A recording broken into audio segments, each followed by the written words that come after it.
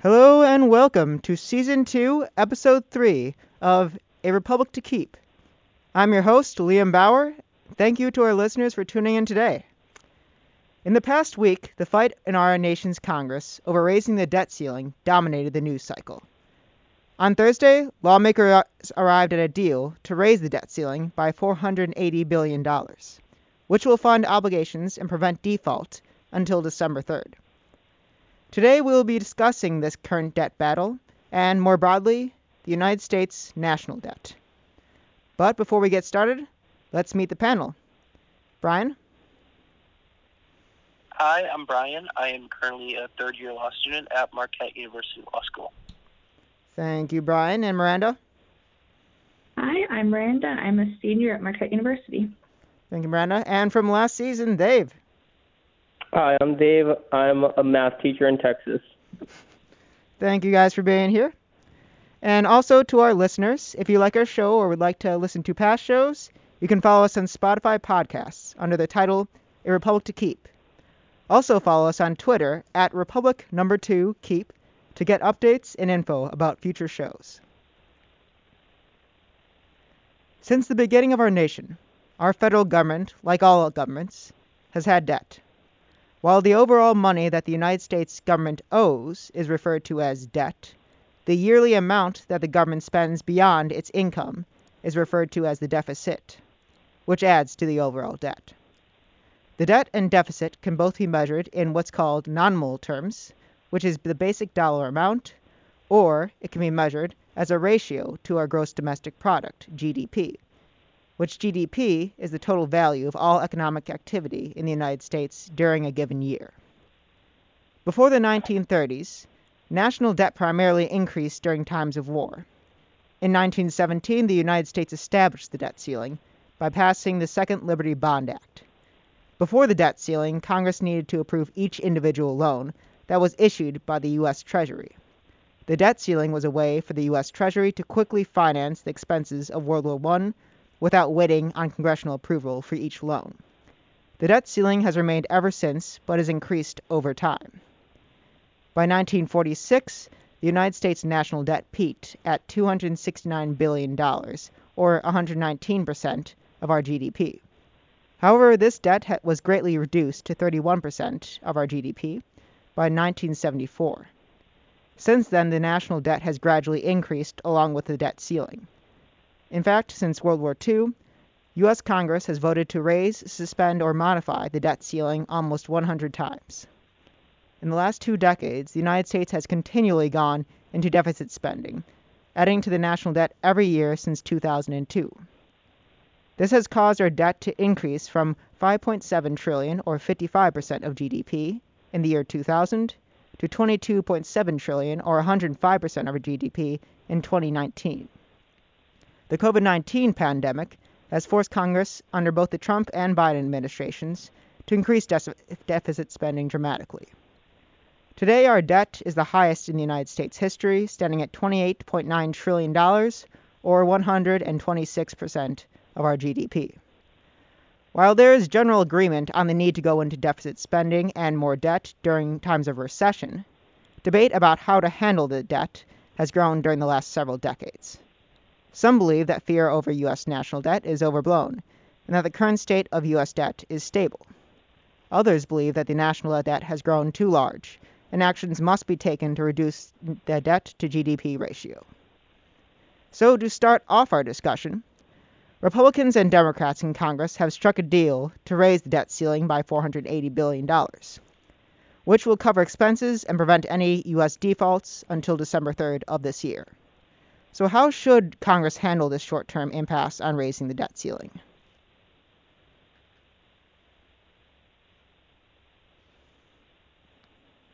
Yeah, I don't know. I almost think that debt ceilings are arbitrary and pointless, to be completely honest.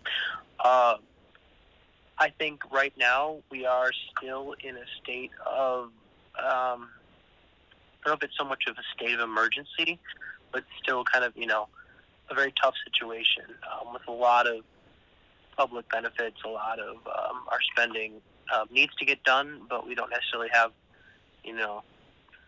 all the means to do it. So I think raising the debt ceiling right now is definitely a great idea. Mm-hmm. It seems necessary right now that because of the pandemic and of course, what the government has done to raise the deficit spending in the last several years, in the last 2 decades rather, it is necessary if we want to meet our financial obligations to raise the debt ceiling as of this time. Yeah. But I guess the question is, how should Congress be handling it in the way they are? Is there a better way to handle something like this where we need to raise the debt? Is there an automatic method we should really be pursuing? Or is this a better way as well? I know that there are people a lot more knowledgeable on this than me, such as you and Miranda and Dave. But I would say we should fix our spending in other places, such as military spending should go down drastically, in order to help out and not have the same situation we're in. So that would be my automatic gut feeling. But I'd love to hear what other people have to say.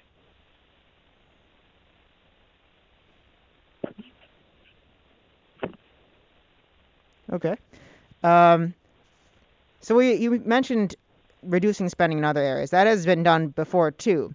And honestly, over time, especially since the 80s, the number one, I guess, pattern you'll see is when the debt has gone drastically up, military spending has gone up with it. But when the debt has gone drastically down, for instance, in the 90s, we have seen a sharp decrease in military spending too. The same can be said as an inverse relationship with taxes. So when taxes usually go up, we see a drastic decrease in debt over time. But when they go down or there's tax cuts, we do see usually a 10-year gradual increase in that debt as well. Interesting. So, I mean, you say an inverse relationship, but is there any sort of So I guess the debt goes up and the military spending goes up, but is there anything else to those numbers? A little more context. I'm curious. So it's really a point of the only real way, I guess, at least the most simple way to handle a deficit or debt is a matter of taxing and spending. So to be perfectly honest, if you want to handle a debt, you're going to have to raise taxes somehow or cut spending or do both. And usually it's been a mixture of both, not in the United States, but in other liberal Anglo-style democracies such as Canada, UK, Australia. And when you also look at parties, left or right parties, both parties in the past have been able to reduce deficits and reduce debt, not only in the United States, but in other countries. The main factor right there is what you care about.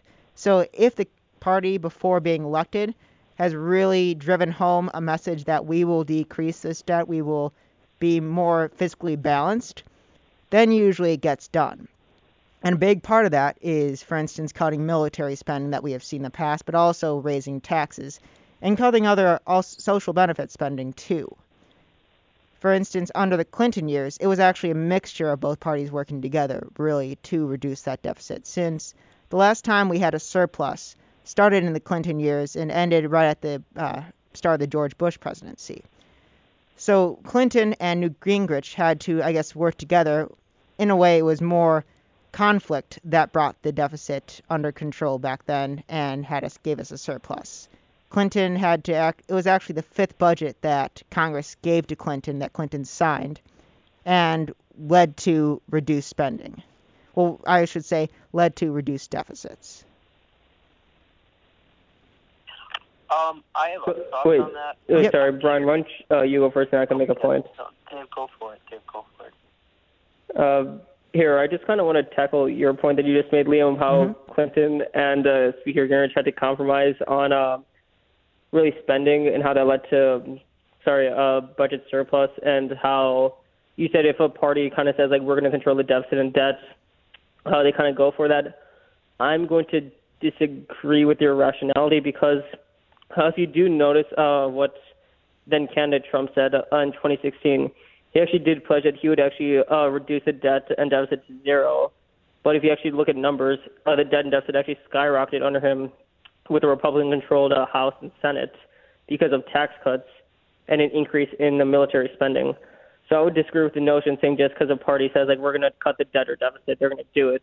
In many cases, from you would argue in recent American history, especially with the Republican Party, is that if they claim like we're going to cut taxes, but to still reduce the debt and deficit, basic math will tell you that that does not play out. And just saying I would know a thing or two about that. I am a math teacher after all. But even then, just going off other things, the debt and deficit always seems to be a problem when Democrats have control of the presidency and Republicans are in the opposition party. But when everything is flipped around, no Republican really seems to like acknowledge that the debt or deficit is a legitimate thing. That's just my 2 cents. That's all. Okay. I do think, if I hop in, I do think that it is interesting, a point that they've made, where, Trump walked in saying, we're going to reduce the debt, we're going to reduce the deficit, and then, we saw crazy debt throughout his entire presidency. But now when Biden's in office, all of a sudden, all these Republicans are debt hawks, or deficit hawks all of a sudden. I just think that's interesting. But I'll leave you to it. Actually, I will say there's one more point I wanted to make. When it came to Clinton and Gingrich, that in itself was like a different era since Clinton represented a much more like centrist, like third-rate party, Democratic establishment talking point. Since before Clinton, Democrats did not have the presidency for 12 years, since you had 8 years of Reagan and 4 years of H.W. Bush. So Clinton really thought to himself, and the Democrat Party thought to themselves, like, if we moderate ourselves on fiscal issues, we will win those voters back. So that's kind of why you saw Clinton and those are really like quote unquote establishment centrist Democrats really focusing on fiscal issues. But even then, their history, with the exception of Clinton, doesn't really showcase that they'd really do anything to tackle a debt or deficit. Because the only way if you really want to reduce the debt or deficit is to raise taxes and reduce social spending. Mm-hmm. But any economist will tell you that generally speaking, spending on things like education, healthcare, and childcare are actually like improvements in the economy. So what is it exactly? Do you want to have no deficits or no debt at all, or do you want to go a little bit deeper in the hole? But in the long run, your citizens will be grateful. That's a whole other can of worms you to open if you really get into this discussion. And so is there a party more, I guess, involved in creating a bigger deficit or a bigger debt? Is there a party really that, I guess for lack of a better term, is to blame for the debt or deficit more? Is this for anyone or just like a follow-up to my question? Anybody. Or you. Well, should I go or I feel like I've been hogging a bunch of the time. Well, whoever wants to talk. Here, I could make my point, then you would go on. But I think as a whole, if you really want to put the blame, I'd say the Republican Party, especially when they have control of the House and Senate, because they'll argue tax cuts are the way to, juice up the economy, but they don't seem to acknowledge that seems to ramp up the debt and deficit. And even the Senate parliamentarian would have told you back during Trump's 2017 tax cuts that in the long run that you would be skyrocketing the debt and deficit. But that's just my 2 cents on that. I would like to hear from you, Liam, Brian, and Miranda. Well, and I'd like to modify, and you're right to say that not always either party is exactly truthful in all of their goals when coming in or in an election, campaign and poetry, government and prose. But my point, I guess, was really a 90s point, where in the 90s there was a massive push also by publics around the world, particularly in liberal Anglo economies like ourselves, England, Australia, Canada, that wanted deficit reduction, debt reduction. That was a big thing in the 90s because you had seen in the 80s all around the world debt go up in a number of countries. And at the real center of the campaign for even left parties, particularly in Canada, the Liberals, they put at the center of the campaign debt reduction. So if it's at the center of a campaign in campaign promises, then you can really do it, especially if there's a big public push behind it like you saw in the 90s. However, on the flip side today, I don't think that the Republicans were really putting that at the center of their campaign before Trump went to office. They definitely pushed Obama, and whether or not it was probably a lot of it was probably a mechanism to block the Democrat agenda that the Republicans opposed. But a tool to block that agenda was using that deficit spending and putting that front and center too, which has kind of changed public perception. Not really changed, but put the debt in a perception that maybe it shouldn't be in, too. But in terms of left or right parties, I think both parties have shown in the past that they are able to do it. However, it's becoming more and more less popular to either reduce spending, because there's some strong opposition to that since the number one program that we spend upon is Social Security in this country. So we would either have to reduce spending on those popular programs, or we're going to have to increase taxes, or both. And increasing taxes, especially in the United States, is not a popular option. I think we can all agree with. I think it'd be much Can you more repeat that last popular one you made about taxes, please? Well, they're both not popular options where you decrease that social spending or you increase taxes. And, of course, in the United States, especially, increasing taxes is not a popular option. Actually, I would disagree with you. If you actually ask any American Republican, Democrat, or Independent, all across the board, they would say when it comes to raising taxes on corporations, big businesses, and wealthy people, that's actually a very popular idea. But if you're talking about increasing taxes on, like, your everyday working class American, that's unpopular. But taxing wealthy people is objectively a very popular idea, no matter who you ask. Yeah, then taxing wealthy people, that very targeted tax, when you pull it to the general public, yeah, the general public likes that because most of them aren't making $400,000+ a year. However, when this is actually being fought for, those targeted taxes, usually it's brought to the public by the other side, saying, oh, they are going to raise taxes generally, and there's kind of a boogeyman created that says that in kind of, I guess, public discomfort with the idea of raising taxes, thinking, well, what if it's not going to be just targeted? So I think there is a general aversion. You're seeing this right now when Biden, for instance, is saying that he will raise taxes only on the people making $400,000 or above. There is still a large fear on middle and lower income earners thinking their taxes might go up too, especially even like in terms of sales taxes or however those taxes from the wealthy are going to be passed on to them. Well, I would say that is just misrepresentation then.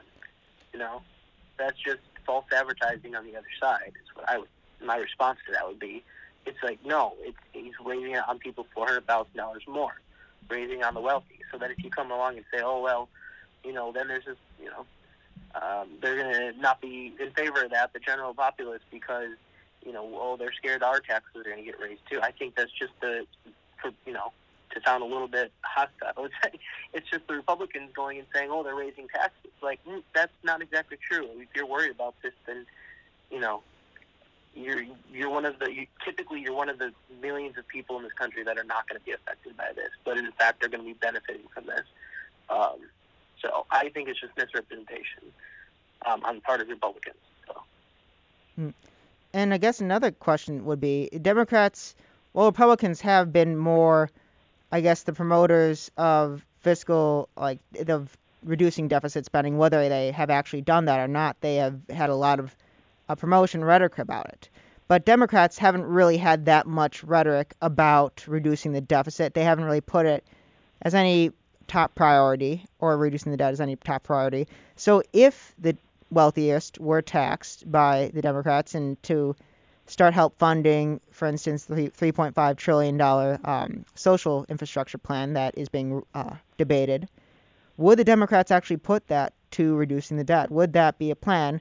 Or would there have to be a combination of Republicans making this play like they did in the 1990s, where there was eventually be a compromise where perhaps Democrats could do some taxes, but also there would have to be some cuts to spending? Before I say what I want to say, I want to hear what you think, what would a default look like? Catastrophic beyond belief, to be perfectly honest with you. I mean, Yeah. if just looking at some. Is that coming up to the debt ceiling and then not being able to pay it, or is that like what a default? Yeah, let me explain exactly. A default would basically be, and there are extraordinary measures the Treasury can take if we do hit that debt ceiling, but those will only last maybe a couple of months, and that is kind of optimistic, that time frame. But if we do default and the Treasury runs out of extraordinary measures to, I guess, give us time after that default, we hit our cap, we literally cannot make any more payments then. We had to default, and the Janet Yellen, for instance, the Secretary of the Treasury, has said that we would have 15 million seniors stop receiving Social Security payments, 30 million families stop receiving child care tax credit payments, U.S. military service members stop receiving paychecks, veterans benefits stop, postal worker and employees stop. United States creditworthiness would be downgraded, which would be also catastrophic because our interest rates would go up. And also our interest rates, the debt, what we pay on that debt, which is about $345 billion a year as of right now, that would also go up. And also the entire financial system of the world economy, which relies heavily on the U.S. dollar as a reserve currency, there will be a rug pulled out from under that too. So it wouldn't be, I would say, an exaggeration to say we are looking at 1929 if the U.S. does a true default on its debt. So yeah, not good. Yeah, not good. So I guess. Go for it. So my question now, I guess, looking at this from a larger scale, is the current U.S. national debt a problem that demands immediate attention, or are the worries about debt overall in the U.S. are they overblown? Has this become a boogeyman? I don't think it's overblown, but I do find an issue when there are deficit hawks in certain parties who claim that their policies that they advocate for or that they're against are in, the interest of spending and reducing spending and, saving the debt and oh, it's such a big issue, so we need to figure it out right now. It's like, okay, you want to figure it out when it comes to federal spending for, child care and education, but you don't want to figure it out when it's an issue of reducing the federal spending for military. I just think that's a little hypocritical. So I do think it's an issue. I just think that there are certain people who are very wishy-washy when it comes to that issue in their actual practice and what they legislate. So that's my 2 cents. Okay, but looking at the U.S. debt, regardless of party, the debt itself, 126% of our GDP now and rising, is that something that should be really worried about right now? Some economists say yes, some economists say no. So what are we thinking about that huge sum of money being in debt as a nation? If I actually could pitch in on this one, I'm going to say I think this is just a bit overblown because we are the biggest economy in the world. So I think this issue is just a bit more complicated than economists tend to portray it or how certain political parties or politicians tend to portray this issue. This is objectively a very complicated issue. And even I have a follow-up question to this. Is it even possible to get our debt and deficits down to zero? I just don't know how that's realistic in this day and age, especially with our current political situation. Well, I guess the word of the day here might be balance, because it's not necessarily the goal of anybody to get the debt down to zero. Maybe some people, but we haven't had a debt of zero since 1835 under President Andrew Jackson, and ever since then. But the thing is, I think everybody is in debt of some sort. Think of anybody who's bought a house, anybody who has a car that is on a loan, or even bought a car. You go into debt to a certain amount. And that's not a bad thing. Bill Gates probably has some kind of debts out there right now. But it's about ability to pay that debt and fiscal stability of yourself or your country.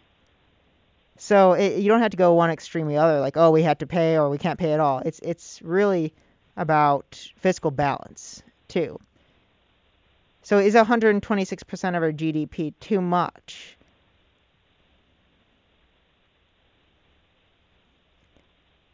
And it is possible to reduce that. We have seen in the past, after World War II, the second highest, I guess, in history our debt went to, under 19% of our GDP. There was massive programs to get that debt down pretty quickly, and it worked, too. By 1974, that was at 31% of our GDP, the national debt. And I think one of the major things you have to look at is nominal versus GDP ratio, too. Because in 1957 was the last year that debt went down nominally. I think it went here. But anyway, the debt went down from about $2 billion in that, from 1956 to 1957, a $2 billion decrease. Since then, the actual number on our debt has continually gone up and up and up. But the GDP ratio, because our GDP as the economy has grown, has made it more manageable and has reduced that share of our GDP. So actually, when you look at it, we're probably not going to see a deficit again below $27 trillion. Probably ever again. But our economy will continue to grow. And I guess the main thing you have to look at is the investments we're putting into to go into debt, are they going faster than that interest payments we have to make on that debt? Because if they're going less, then we're in trouble. Our debt's going to rise, and we're going to be that much more less able and have that much less capacity to pay it back. Yeah, I don't know, the specifics. I think that's best left for both the economists and the nerds like you. But my instant, inclination is to say no. It's not. It's not as big of a, immediate threat as the deficit and debt hawks make it sound. So, but I think you have a different opinion, don't you? From what I see, the debt is something that is a tool, I guess. The deficit spending is a tool. And when you look at something called Keynesian economic theory, which we have used really since the Depression era, it goes that there's countercyclical spending. So basically, the government has to spend more money during a recession in order to stimulate the economy, stimulate demand, and help us get out of that recession more quickly. And that is true. When you look at the panics, which were recessions of the 1800s, they lasted a lot longer and hurt a lot more. That's because there wasn't really countercyclical spending back then. But when you go into the Depression, there is countercyclical spending. And also World War II made our deficit go up to 119% of GDP. The biggest difference between then and today, let's look at the 2008, 2009, and World War II era, is that after World War II in 1946 on, they really focused on getting the debt down. And that started with the Democrat Truman, and then you had a very moderate Republican Eisenhower in the White House.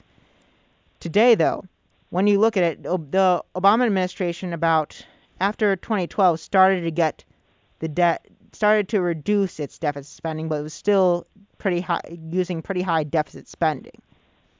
They didn't really reduce it enough to have any surplus, and it did not seem that reducing that debt was a major goal. And we have drastically expanded that debt as a percent of our GDP, too, up to over 100% of GDP, even before the coronavirus pandemic. And that was under President Obama and President Trump. So it seems like we're in a culture of debt, whereas before we were a culture of fiscal balance and stability.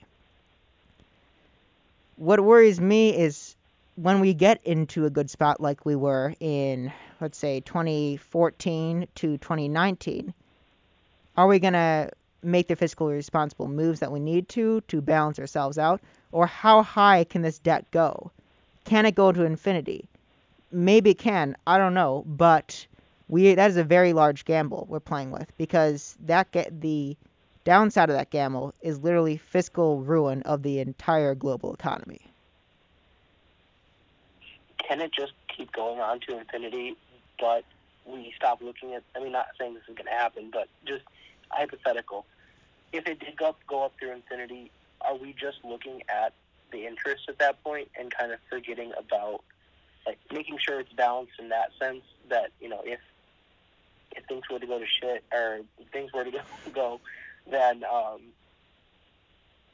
if things were to go, then you know, we could manage it. Is it about managing at that point, or is it more about, you know, are we looking at that number anymore, or is it just an arbitrary number? From what I've seen, you know what I'm trying yes, to say? yes. The biggest thing is when we get to that point is the net interest that we had to pay on our debt. Remember, when we have debt, there's always interest that you had to pay on that debt. When you have a credit card, you have to make the minimum monthly payment, right? And that's the interest on it, and that grows the more debt you're in.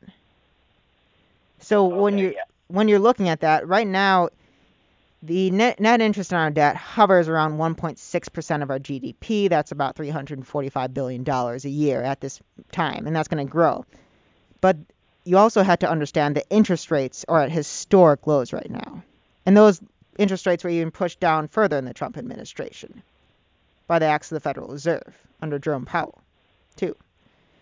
So when you have interest rates that low, that means that the net interest rate on our debt is pretty darn low, too.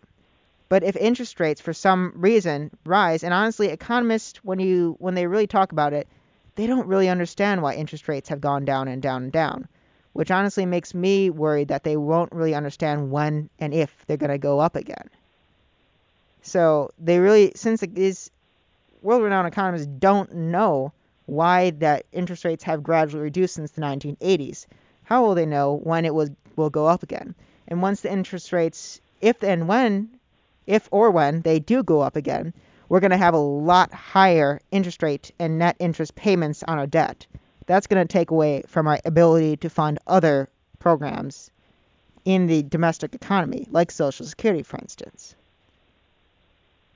So it's almost a ticking time bomb if interest rates do go up, because then our payments on that debt are also going to go up, reducing our ability to pay for other domestic programs.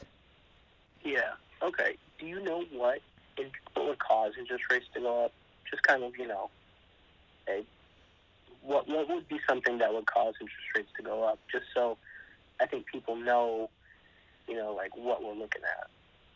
Like, I know you don't have the answer. If the world-renowned economists don't have the answer as to why they're down, then I don't know if we can tackle that here today. But I'm curious what would cause them to go up, or what has in the past that could cause a catastrophic, you know, economic failure. But what does a situation like that look like? Mm-hmm. Well, for instance, interest rates go up when then the lender thinks there's a higher, riskier investment, for instance. One of the main reasons that interest rates didn't go up after 2008 that much, at least. Well, they went up a little bit, but they didn't go up as much as they should have in just a unaltered economy, because the Obama administration used something called quantitative easing.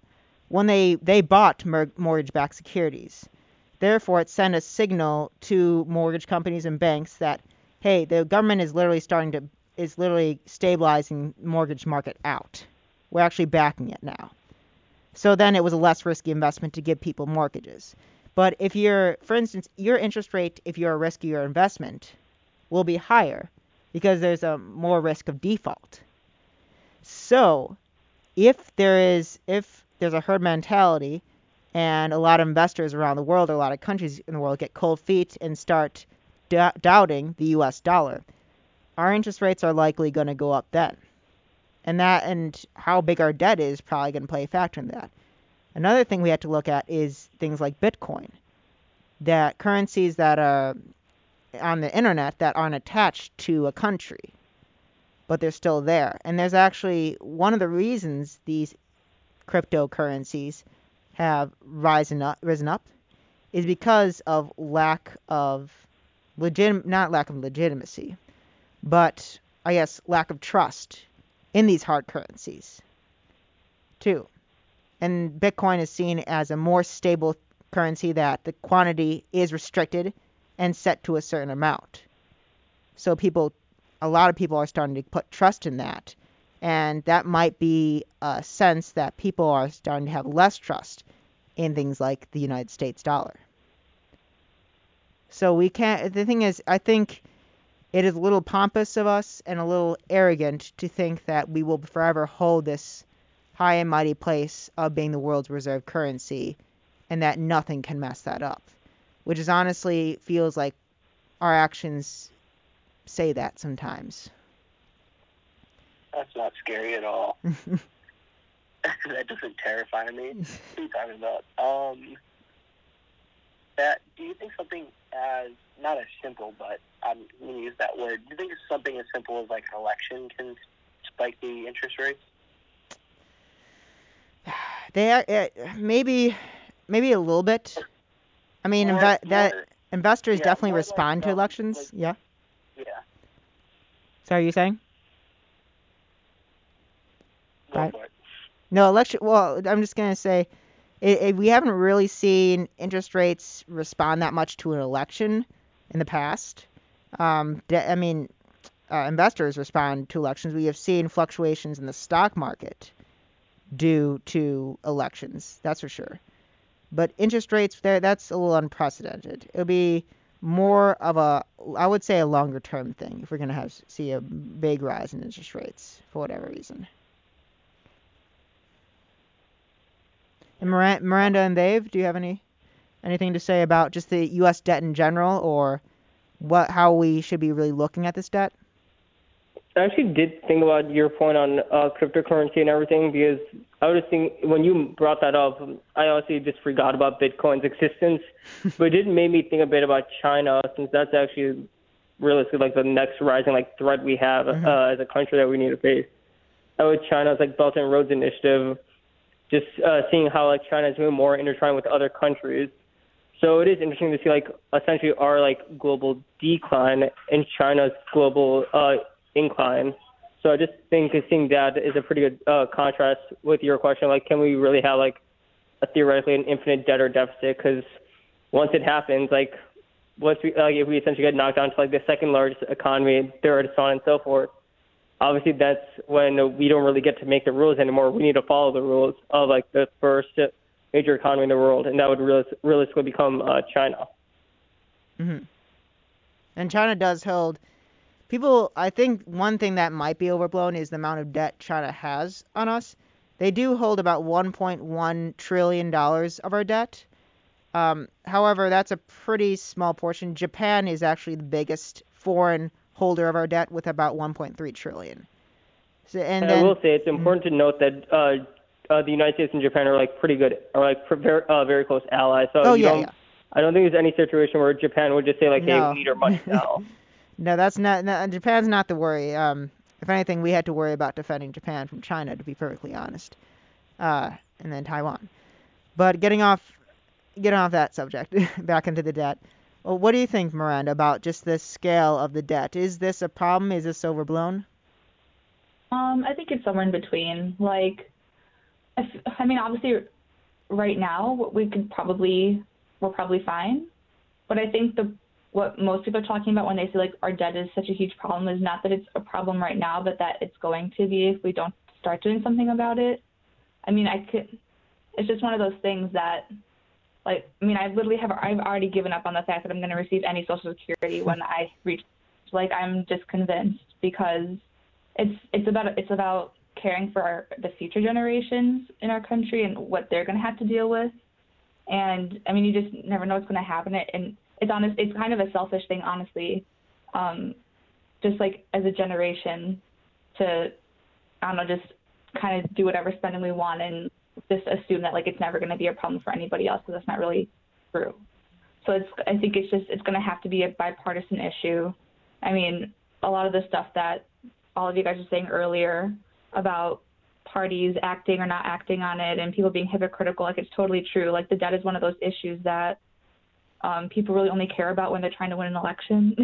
And then nobody really wants to do anything about it because, like you said, it's either raising taxes or cutting spending. And without getting into the whole argument about taxes, just overall, those are just things that people don't generally want to do, that for whatever reason, whatever blame games that people want to do for partisan politics and that kind of thing. I mean, people don't like it. So it's just, I don't know, you have to do something about it. Nobody's going to do something about it. And it's just going to come back to bite us later. And I don't know. It's just like you have to do something about it at some point. So why wait just because it's not a problem right now?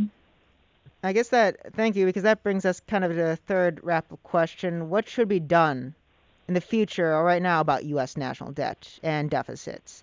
Should we follow a strategy focused on debt reduction? Should we reevaluate the way we think of debt? So I guess what actions specifically might we want to take to handle this debt?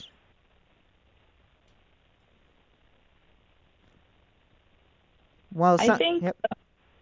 I mean, I don't have a perfect. I don't really have an answer to your question. Like, I don't know what we should do or shouldn't do, but I think it's whatever it is. Like right now, it's gonna have to take like a little bit of sacrifice of what maybe we aren't used to. I mean, we're gonna have to raise taxes and cut spending, and that sucks for us. We don't want to do that, but that's what you have to do, right? So I think, I don't know, somehow convincing people that like one generation is going to have to kind of suffer a little bit, and not suffer, but is just going to have to make decisions that they wouldn't necessarily want to make, just because it's, I don't know, nobody wants to have to deal with that. But in the long run, short run and long run, like that's what's necessary. Mm-hmm. I would say one area, and anybody feel free to disagree with me on this, but one area that we could actually look at cutting spending, especially if we want to reduce our debt, is military spending. I mean, right now the United States spends in the realm of $700 billion per year on its military, which is more than the next 10 countries combined. In terms of top 10 military spending countries, the U.S. is at the top and spends more than the next 10. So, and also when you look at when we have reduced our debt to GDP ratio in the past, cutting military spending was usually a big part of that. After World War II, obviously cut a lot of military spending, but also in the Clinton years, the military spending was reduced drastically, too. We also had to look at our investments with this debt. If we're going to go into debt, a lot of economists, for instance, like Paul Krugman, who's a pretty famous U.S. economist, has said that we shouldn't be spending debt on things that won't really receive a payoff. And a lot of studies show that the biggest payoffs are done on the youth. So we're looking at pre-K, we're looking at K through 12 education, even Pell Grants and university education spending by the government, and a lot of things that have less of a payback is honestly spending on adults we've seen too. So with that, what should we, I guess, if we were to cut something, or if we should cut something, what programs are there to cut? What would be perhaps politically palatable by the U.S. public? Military.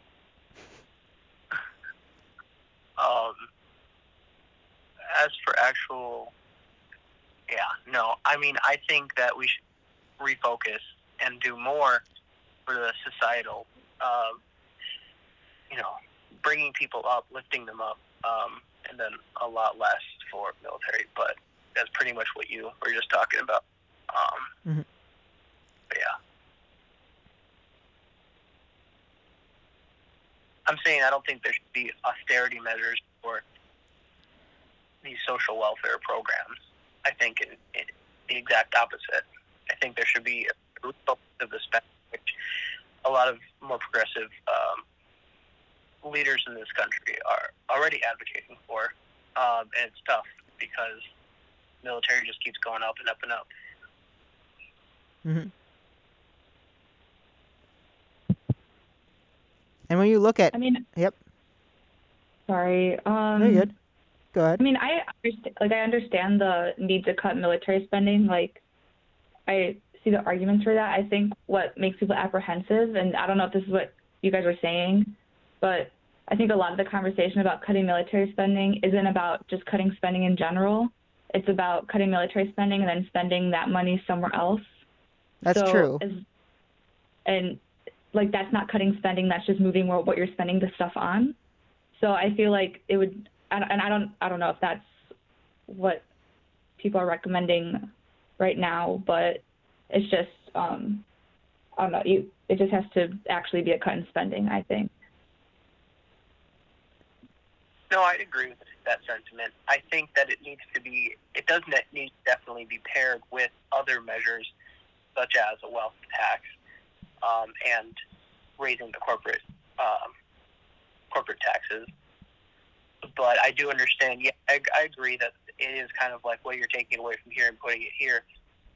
But, I think that we need to do both. And I think we're trying to do both. And then that people say, oh, there's deficit. And then you get a lot of, kicking the people to the side that need it. And then the military has just gone up and up and up every single year.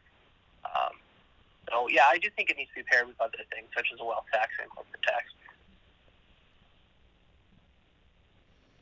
I think one of the main things about the last time we had a surplus under the Clinton presidency, once again, a main characteristic about that presidency was Republicans' control of Congress. It was a huge turning point for the Republican Party in 1994 when they won control of Congress finally, after decades of Democrat hegemony in the chambers. And there was 5 budgets sent to President Clinton, and on the 5th one he signed it. There was some very sharp negotiations between really Newt Gingrich and his followers and the president on how to balance the budget, because Gingrich put that at the center of the Republican Party at that time and really forced the hand of Clinton to do that or to go into government shutdown, which, as we know, is not a popular option. So I think when I look at this, the problem in terms of debt spending and deficit spending, the problem with the Republican Party is that they'll cut some spending, but they will also cut taxes drastically. That leads to deficits overall, and they don't want to really cut most spending, because that would be unpopular, especially looking at our biggest programs like Social Security. And when you go over to the Democrat side, sure, they're not that opposed to raising taxes, and they'll do so.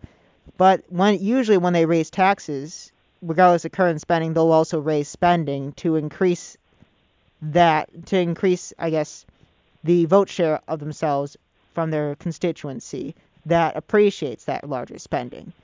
So they won't do something that's really unpopular with a constituency or with their platform, too. So I guess perhaps the best option would be to have one party in the House and Senate, one party in the presidency to hammer this out. Or perhaps we've gone to a place that is too partisan to really find that, and then we're going to have a government shutdown for 4 years straight. So what do you guys think about that? Would it be possible, Dolores, if we had different parties controlling the legislative branch and a different party controlling the executive? I would actually say that era is essentially dead. I know Brian would appreciate this, but I think that West Wing era of we have a divided government, let's strike out a deal. Because historically, political scientists would tell you, if you had divided government, that's actually when legislation and bills and everything got passed. Yep. You're forced to compromise. But since I do think we're in this very partisan, tribal environment where you do not want the opposition to get any victory whatsoever, I don't think anything would really work. And I think some of the best examples would actually be the Biden's COVID relief bill. That was widely popular amongst Democrats, Republicans, and Independents, but you didn't get a single Republican vote, and instead Republicans chose to focus on cultural issues at the time, like Dr. Seuss. So I think the argument is you really can't get anything done on a bipartisan basis in this country when it comes to debt and deficit. That era of if we have opposite parties controlling different parts of the government, you get stuff done, I think that's over, just for the debt and deficit. I just think it's going to have to be one party who actually wants to advocate for this is going to go all out. And with rhetoric only, it's the Republican Party. Democrats don't really talk about the debt and deficit. It's only a problem when the Republican Party's in the opposition. Just my 2 cents. I think I half disagree with that, only because like, I agree that we're in an extremely partisan era right now and that it's unlikely that anything would get done. But I also think that even if there was one party controlling all the branches, then at some point that's going to change, and then whoever the next party is not going to like what the previous one did, and then they're going to change it all again. An Obamacare situation. Exactly. So I feel like it has to be a bipartisan issue, and I don't know if that necessarily means that one party has to be in charge of the executive and one's in charge of the legislative, or a situation like that. But I think it's just regardless of who's in charge, like, it can't just be one party ramming things through. And I think it's going to have to come a lot from people actually caring about the issue. I'm not sure how many people, just like regular Joes living their everyday lives, like, actually care about the debt and don't, like, this isn't a topic on everybody's mind going through the day-to-day life. And I think that it's going to have to become that way, and pressure is going to have to be put on elected officials, regardless of who's in charge, to actually do something about it. I think that's the only way to get people in this hyper-partisan era that we're in to actually take action on it. Then the follow-up to that is that I would make the disagreement with that one, Miranda, because the most productive Congress we've had in recent American history was actually President Obama's first 2 years in office, and that was because Democrats had over 250 seats in the House and held a filibuster-proof majority in the Senate. That was the most productive Congress we've had since LBJ. And going back to your notion of, like, more people need to care about this, no one really cares about the debt and deficit. Like I said, that's just a talking point. Once, like, Republicans had control of the House and Senate and the presidency under Trump, did they do anything? No, they did not. Under George W. Bush, did they do anything? No, they did not. It was only once they were in the opposition they started noticing, oh, we need to focus on that debt and deficit. So I don't really know how this could be a bipartisan issue. One side doesn't really care about it, to be honest, and the other claims they do, but it's all rhetoric. I've never seen any concrete action to actually solve the debt and deficit.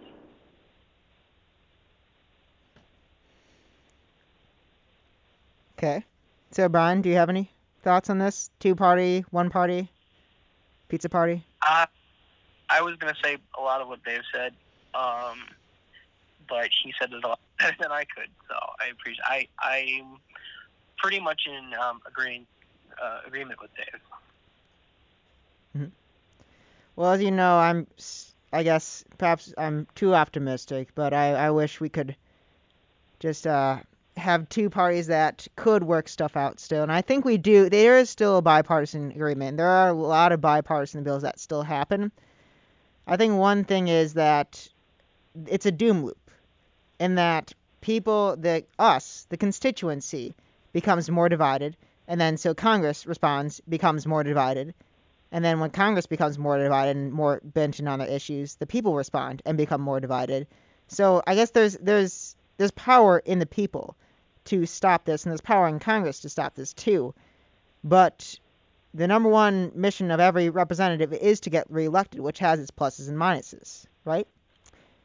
If we're going to really hold officials accountable to act bipartisanly, then we need to make a point about that at the ballot box, and the constituency needs to speak up.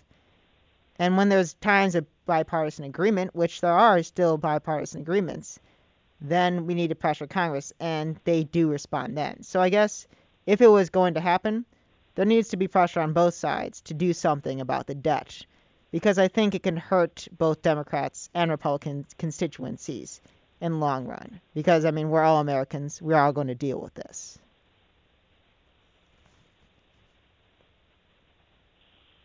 Okay, yeah. I do think you're optimistic, and I do commend that optimism. I always have. I think that's great. I mean, it's the reason why you have this show, you know? That's how we talk about these things.